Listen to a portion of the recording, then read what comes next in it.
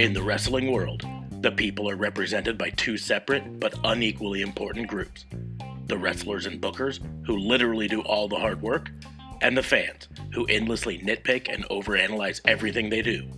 These are their stories.